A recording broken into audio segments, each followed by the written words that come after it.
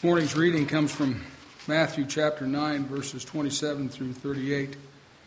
When Jesus departed from there, two blind men followed him, crying out and saying, "Son of David, have mercy on us." And when he had come into the house, the blind men came to him. And Jesus said to them, "Do you believe that I am able to do this?" And they said to him, "Yes, Lord." Then he touched their eyes, saying, "According to your faith, let it be to you." And their eyes were opened, and Jesus sternly warned them, saying, "See that no one knows it." But when they had departed, they spread the news about him in all the country. As they went out, behold, they brought to him a man, mute and demon-possessed. And when the demon was cast out, the mute spoke. And the multitudes marveled, saying, "It was never seen like this in Israel." But the Pharisees said, "He casts out demons by the ruler of the demons." Then Jesus went about all this to cities and villages, teaching in their synagogues, preaching the gospel of the kingdom, and healing every sickness and every disease among the people. But when he saw the multitudes, he was moved with compassion for them, because they were weary and scattered, like sheep having no shepherd. Then he said to his disciples, "The harvest is truly plentiful, but the laborers are few. Therefore pray the Lord of the harvest to send out laborers into the harvest." Very often, life has a tendency to show us problems we didn't know we had. You ever experienced that? All of a sudden, sort of your eyes get opened, and you realize that, man, there's a problem here I wasn't even aware of. And sometimes they can seem like insurmountable problems. I didn't even know I had this problem. Now that I see it, it seems too big for me to do anything about. You ever experience anything like that? One small example, sort of insignificant example I thought of this concept is Rachel and I, years ago, we bought a rental house across the street from where we live down in Kansas. And when we went into that place, when we tore the carpet up, there were beautiful wood floors always underneath that carpet. Always a great surprise if you've ever done that. Two different kinds of wood. And I thought, man, we're going to refinish these, and that's a big enough job as it is. But I went in this one room, this back room in the corner of that house, and on the wood there was this hard black adhesive. And I thought, the wood is so nice and it's in such good shape. I'm just going to scrape that glue stuff off of this floor, and then I'll refinish it. So I got this scraping tool, and I sat down and went to work. Put some music on. It's going to be easy. It's going to be great. And I went to scraping, and I scraped for, half an hour or an hour. And I looked, and I maybe had 2 square inches of this adhesive cleared off. And suddenly, looking at the size of this floor, I was like, this is a huge problem. This is a much bigger deal than I thought. Now, thankfully, not all insurmountable problems even need to be surmounted. A deal like that, we just put different flooring right over top of that stuff and did not blink an eye. We didn't refinish that part. But sometimes we're in our lives, we sort of get our eyes opened to a problem that seems insurmountable, but it's something we have to face. It's a lot bigger deal than some black glue left on a floor. This passage that John just read for us this morning, this is the story of a time where Jesus orchestrated some events so that his disciples could see the real problem. So that they could see the problem they didn't even know they had. Most people didn't know existed. And he does it in a way that I think makes them want to believe this is an insurmountable problem. My purpose this morning is to make sure you and I know the real problem, and that we are part of the only solution. Chuck Swindoll, I love Chuck Swindoll. He's maybe if I had to pick a favorite preacher, that's kind of my guy. He's the master. Chuck Swindoll once said this: "Every day we encounter golden opportunities brilliantly disguised as insurmountable problems." I love that. Every day we encounter countless golden opportunities brilliantly disguised as insurmountable problems. I think that's what this passage is about. We're going to dive in, and really, we're not even going to start in the book of Matthew, really. We're all going to, trust me, we're going to be about that passage, but I need to see you how, I need to show you how Jesus sets up this problem, how he exposes the real problem by what he does today. Jesus performs 2 miracles, 2 healings in that story that John read for us, right? What did he do? He took 2 blind men and gave them sight. And then he took another guy who he either couldn't speak or he couldn't hear or both. It's the same Greek word, so you can't really tell what his full problem was. And he opened either his ears and loosed his tongue or both of those things. Clearly, those are what are called messianic miracles. And what I mean by that, Israel hadn't had a king in hundreds and hundreds of years. But the Old Testament promised that there was a day coming when Israel would get a king again. And the title for that special king in Greek is Christ, in Hebrew is Messiah. And Jesus does 2 miracles today in rapid succession that basically says, that's me. In Isaiah chapter 35 is one place where life under the Messiah was sort of explained what it would be like. And look at what the prophet Isaiah said. This is hundreds of years before Jesus. When the Messiah and his kingdom is operating, Isaiah 35 verse 5, then the eyes of the blind will be opened. The ears of the deaf will be unstopped. The lame will leap like a deer, and the tongue of the mute will shout for joy. That's what Jesus does in today's passage in Matthew. Rapid fire succession. 2 blind men get their sight. Either a deaf and or mute man is healed, and it's Jesus' way of saying, that's me. All right, let's take a closer look at what Jesus does in these miracles today. Where we pick up today, Jesus is actually on his way back from another person's house, a leader of the synagogue. His name was Jairus, and Jesus raised his little girl from the dead. But now he's on his way back to the house in Capernaum where he has been ministering. Probably Peter's house still is where he's kind of his home base in Capernaum. And somewhere along that trip, 2 blind men join their procession. I don't know how they did this, if they just went and grabbed a hold of somebody who was in that procession, or if they just did it by listening or what, but they're following along with Jesus, behind Jesus, and they're shouting something important. What they're shouting is, have mercy on us, Son of David. First person in Matthew to call Jesus Son of David. That may not sound like it to us, but that is like saying, help us, Messiah. Or Christ. The Old Testament said the Christ would be a descendant of David. The Son of David was the Messiah. It's what Matthew's been showing us in his whole book, that's Jesus' identity. Very first verse, Matthew basically said, I'm going to tell you the story now of Jesus, the Christ, the Son of David, and son of Abraham also. So these 2 blind men somehow recognize Jesus' identity as Messiah, as Christ. It is interesting throughout the Gospels. Like the people who see, the people who understand, the people who recognize Jesus' identity the best are not the people that know the Old Testament scriptures the best. It's not Jewish scholars that recognize Jesus for who he is. It's blind people. It's sick people. It's hurting people. It's Gentiles, non-Jewish people. And we certainly see that here. And so these guys make it in the house. Jesus says, hey, do you believe I can do this? They say, yes, we do. And Jesus says, hey, because you believe, I'm going to give you your sight. And what we learn there is faith in Jesus Christ is what opens the eyes of the blind.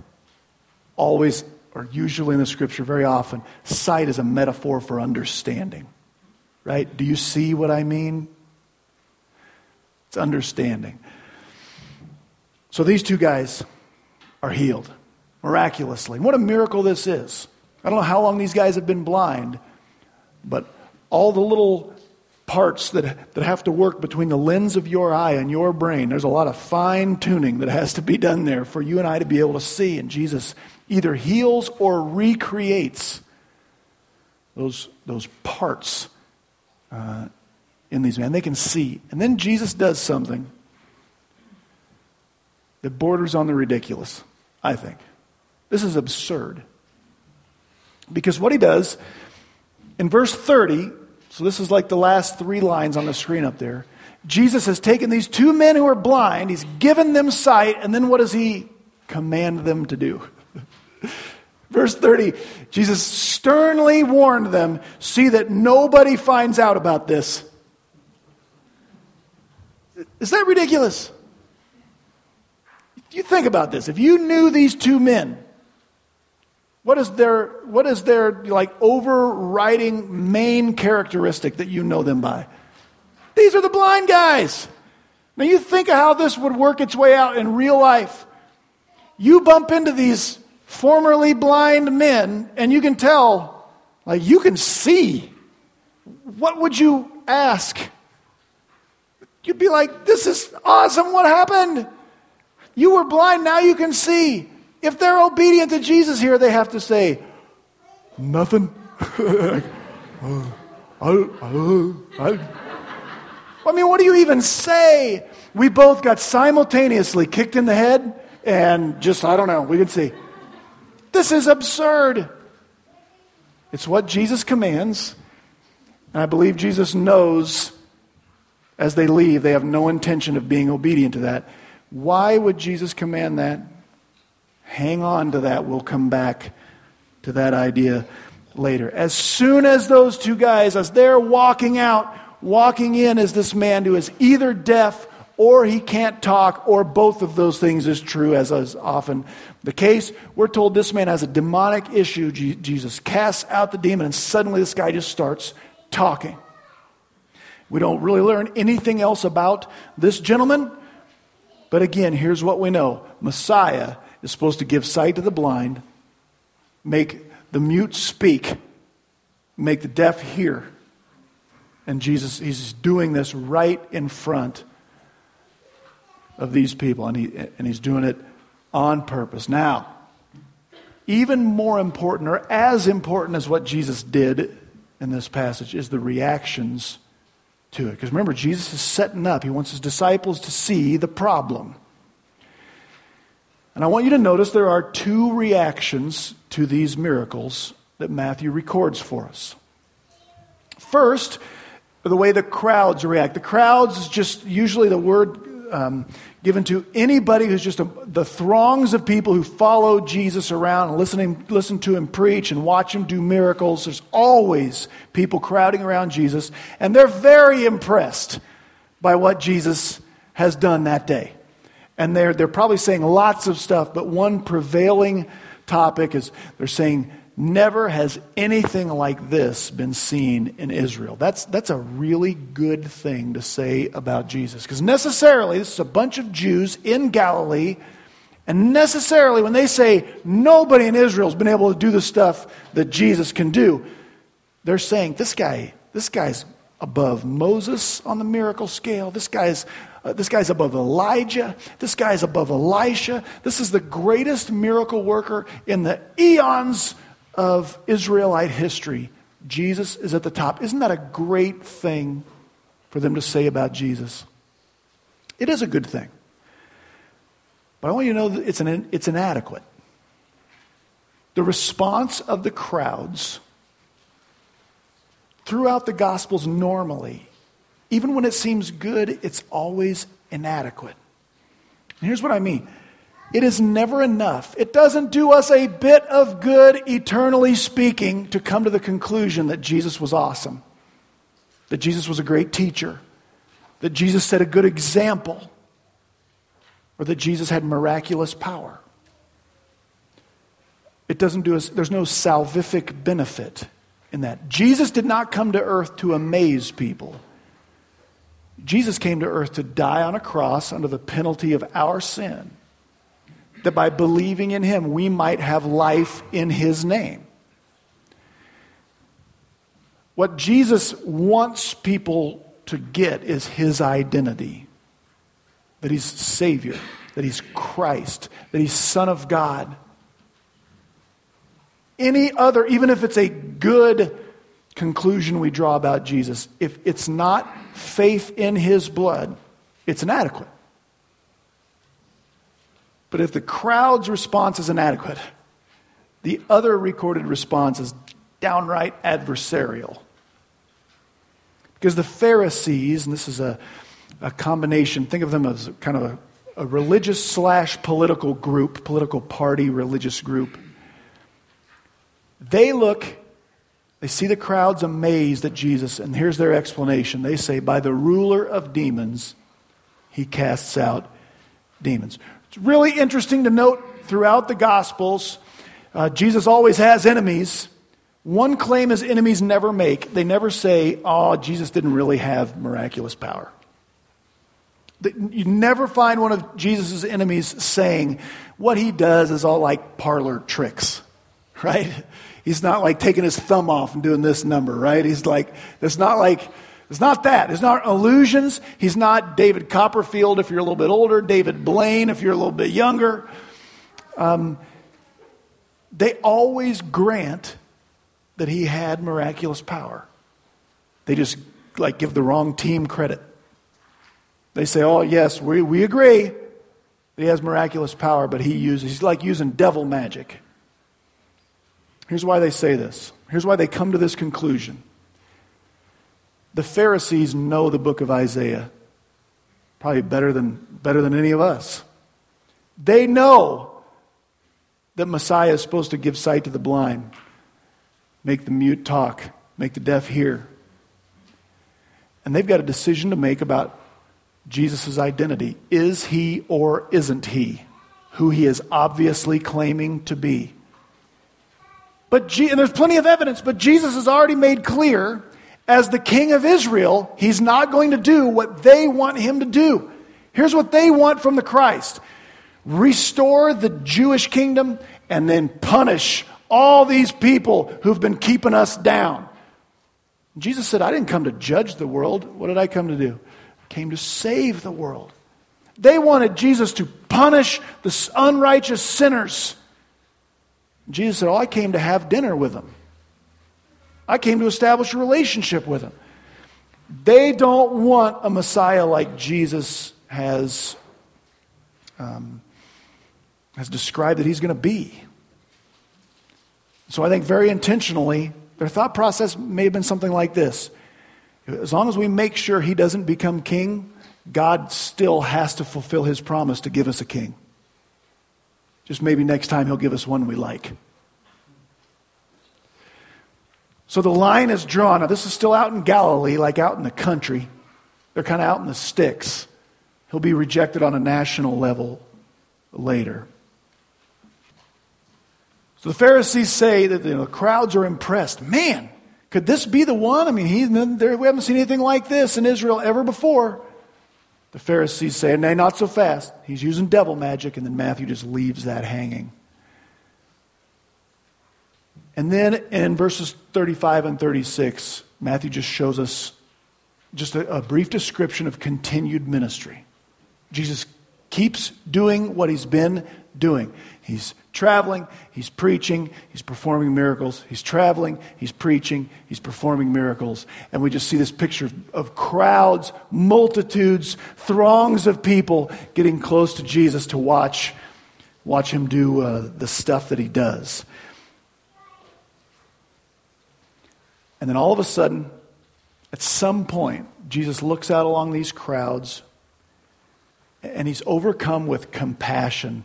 I love the Greek word for compassion. It literally means to feel in your guts. Jesus looks out over this crowd and he's overcome with emotion, with empathy, with sympathy for these people around him. But it's not for the reasons maybe we would have thought. The people who come to Jesus, why do they come to Jesus out in Galilee? Because I'm blind and he can heal. Because I'm a leper and he can make me clean. You know, we have a bleeding issue. I have a little daughter that's dying. I have stuff I need fixed. And he's the fixer. But Jesus, when he looks out of compassion, the last two lines on the screen, he doesn't look out with compassion on these people because of their ailments. He says, because all these people are bewildered and helpless, or your Bible might say distressed and dispirited, or they're weary and scattered. They're like sheep without a shepherd. Here's Jesus' compassion. He sees all these people, just like the crowds back in that house. They're coming for the magic show. They're coming to have something physical and temporary fixed. They don't even know what their real problem is. And he says they're tired, they're wandering, and they don't have anybody leading them. They're national leaders, they're religious leaders, at least out in Galilee. They've rejected me. What they need is somebody to tell them I'm the king. And they're not getting that. They're lost sheep. Also in the book of Isaiah said, we are all like sheep, have gone astray. We've gone our own way. Our real problem is separation from God. Our real problem is we're headed for an eternity apart from him. And what we need is someone to lead us to Jesus. Like he's the good shepherd. He'll call himself that in another place. Now do you see the problem that Jesus is setting up or has set up? Jesus is exposing the problem. Right here in this little passage, he's made very evident he's the Messiah. Throughout the book of Matthew, here's what we've learned. He's got the right pedigree, the right lineage, the right family tree to be Messiah. He had the right mama to be Messiah. He had the right forerunner to be Messiah. He's got the right ministry. He's got the right miracles. He's fulfilling the right prophecies. But almost nobody gets it. They're missing it. The leaders of these people are saying that he works for the devil. The crowds just come because they want fed or they want fixed. It's just the truth of human nature. We don't want God. We tend to want his stuff, though. Like, we don't want him to be our Lord. We don't want him to, tell us what to do. We just want him to fix our list of stuff. We don't want God, we want his things. And Jesus says, boys, he's overcome with compassion. He's very emotional. And he says to his disciples, here's the problem. The harvest is plentiful, but the workers are few. Guys, take a minute and look out there at these lost people that don't even know their real problem. They need someone to explain to them who I am. They need to place their faith in me and follow me. Notice what Jesus doesn't say. You know what I need? The problem is the harvest is plentiful, so I need bigger miracles. I need to ratchet up the light show. He just raised a little girl from the dead. He just recreated the ability to see between somebody's eyeballs and his brain. Two people. And people still just see Jesus as the fix-it man. They still don't get who he is. He says, boys, the harvest is plentiful. And then here's what's striking in this. The workers are few. You know what he's saying? I can't do this alone. I mean, I'm right here doing miracles right in front of these people, and they're not getting it. You know what I need? I need help. How striking is that for the God of the universe to tell his friends, can you help me out here? This lets us know Jesus is doing an object lesson. Jesus has put this together as an object lesson. Because the truth of Scripture is this. Everybody who comes to faith in Jesus Christ and is redeemed, God did every bit of it. Okay? God is the Lord of the harvest. We'll see on the next slide. God's the Lord of the harvest. But God invites us to be workers in that harvest. Here's why I characterize this as a seemingly insurmountable problem. Can you imagine sitting with Jesus? Maybe we don't know exactly where the disciples are, but let's say they've come to believe He's the Son of God, He's the Christ, He's the Savior, He's God walking around on earth. Can you imagine what it felt like to hear Him say, hey, guys, I don't think I can do this. Will you help me? I would have felt pretty inadequate for that task. Like, Jesus, if you can't do it, what do you want from me? Like, I'm a tax collector. I swindle people for a living. Right? I'm just a fisherman. I'm just a whatever. But Jesus says, here's the problem. There's a harvest of people out there, and far too few people working it. That's the problem. And after making sure His disciples see the problem, He gives them at least the first step of the solution. Verse 38, Jesus has said the harvest is plentiful, but the workers are few. There's the problem. He says, here's how we're going to solve this problem, boys. Ask the Lord of the harvest to send out workers into His harvest. Now, moving forward from here, next week He's going to tell these guys, you're my first batch of workers. Really, the problem of the harvest is plentiful, but the workers are few. Here's how I'll summarize the whole solution. Become a harvest worker who prays for more harvest workers. What do we do that there's so many people in the world who are headed for an eternity apart from God? We become a harvest worker who prays for more harvest workers. But today He just tells His disciples, will you pray? Will you pray that God would send workers into the harvest? God's the Lord of the harvest. Everybody who ever gets saved, God gets the credit. He's the Lord of the harvest. But Jesus says, Jesus talking, I need people who will go out into the harvest fields, who will be willing to tell people what I've done in their lives. What I fixed that they couldn't. How I saved them when they couldn't. And here's the part where you start to get really nervous. Because you're like, Pastor Matt's going to tell us to go tell people about Jesus.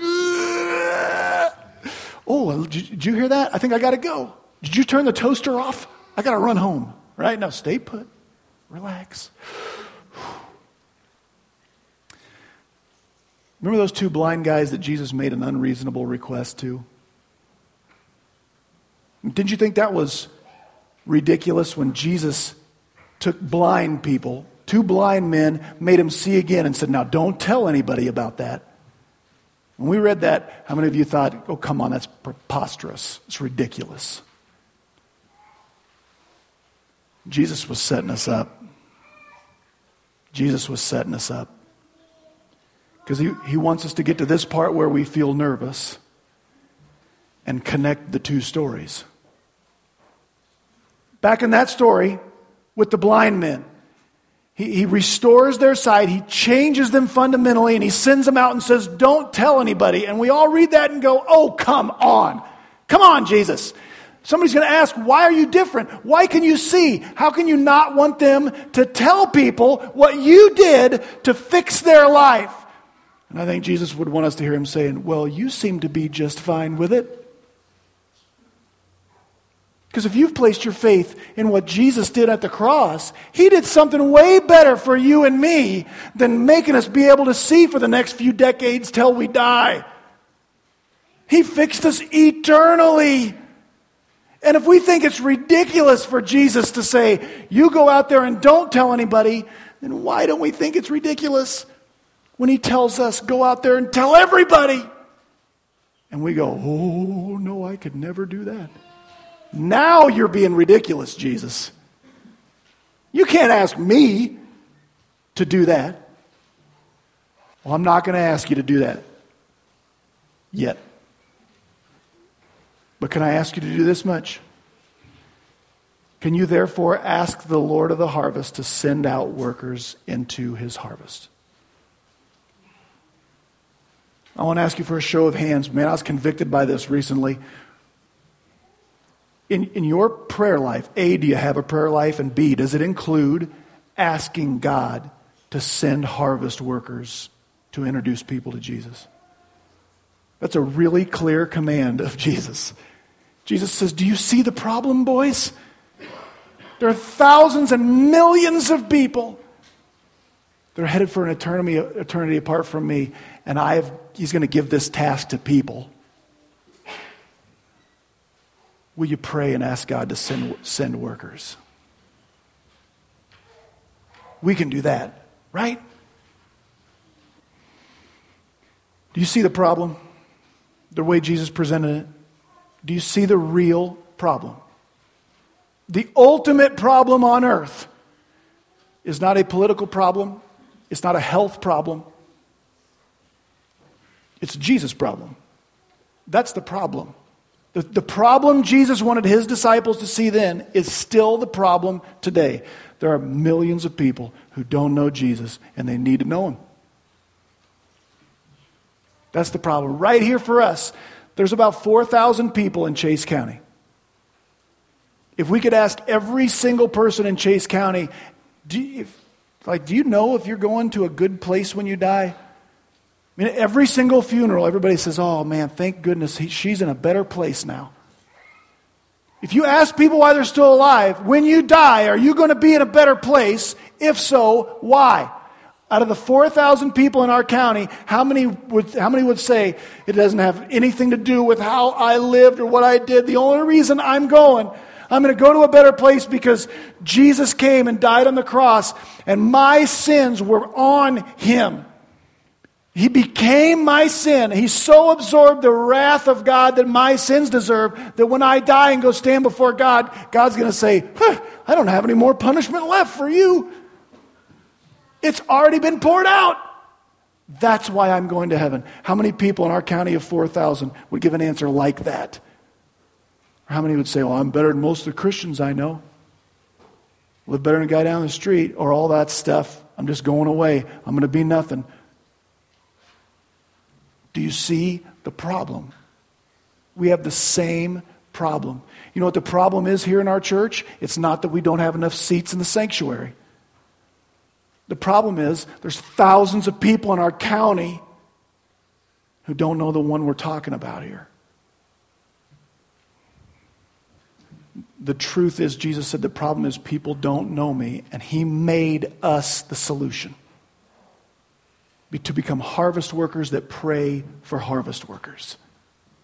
We need people who will just be in a conversation with somebody and say, listen, here's who I was, and here's how I met Jesus, and here's who I am now. We need people who can explain, who can write out on a napkin or something, a Bible verse like one of these, Romans 3:23 and 24. For all have sinned and fall short of the glory of God, but they're justified freely by His grace through the redemption that is in Christ Jesus. That is so awesome.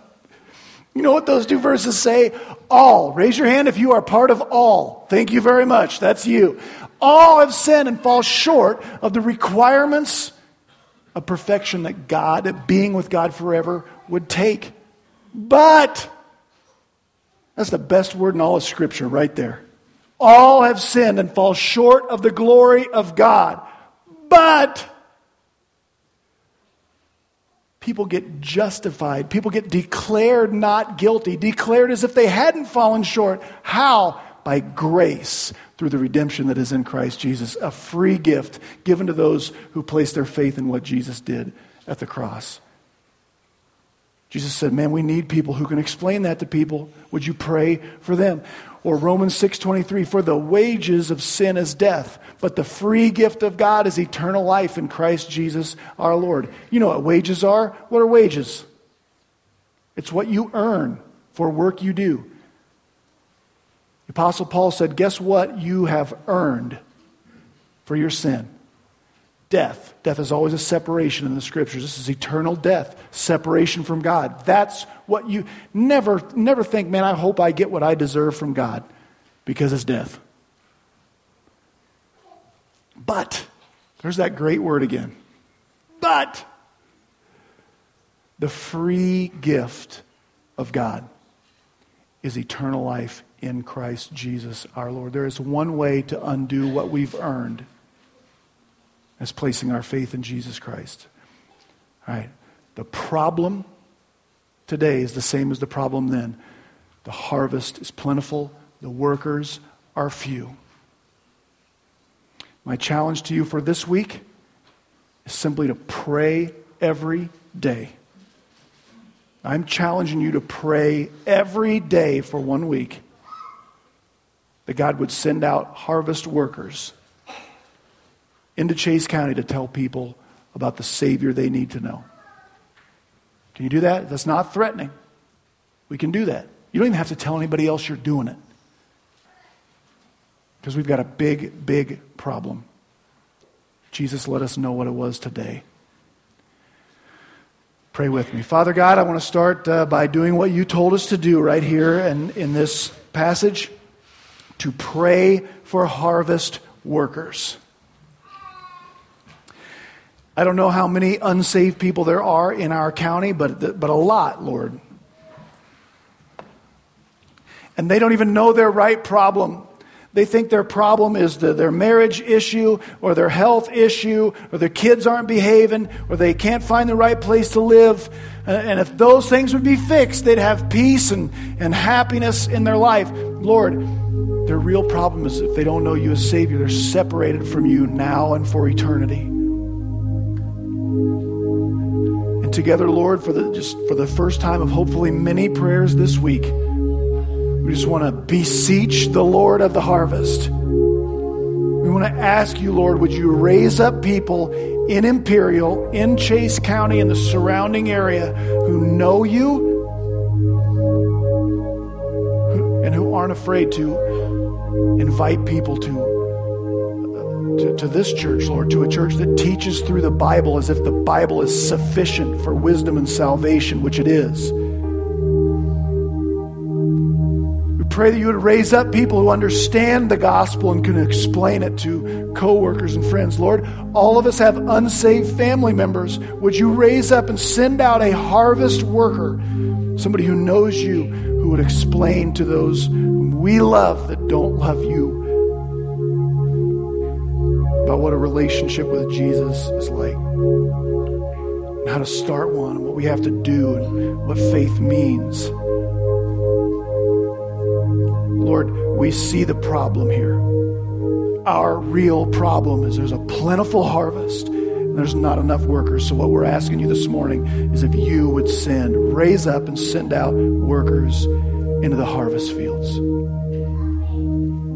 And we thank you ahead of time for how you'll answer that prayer. In Jesus' name, amen.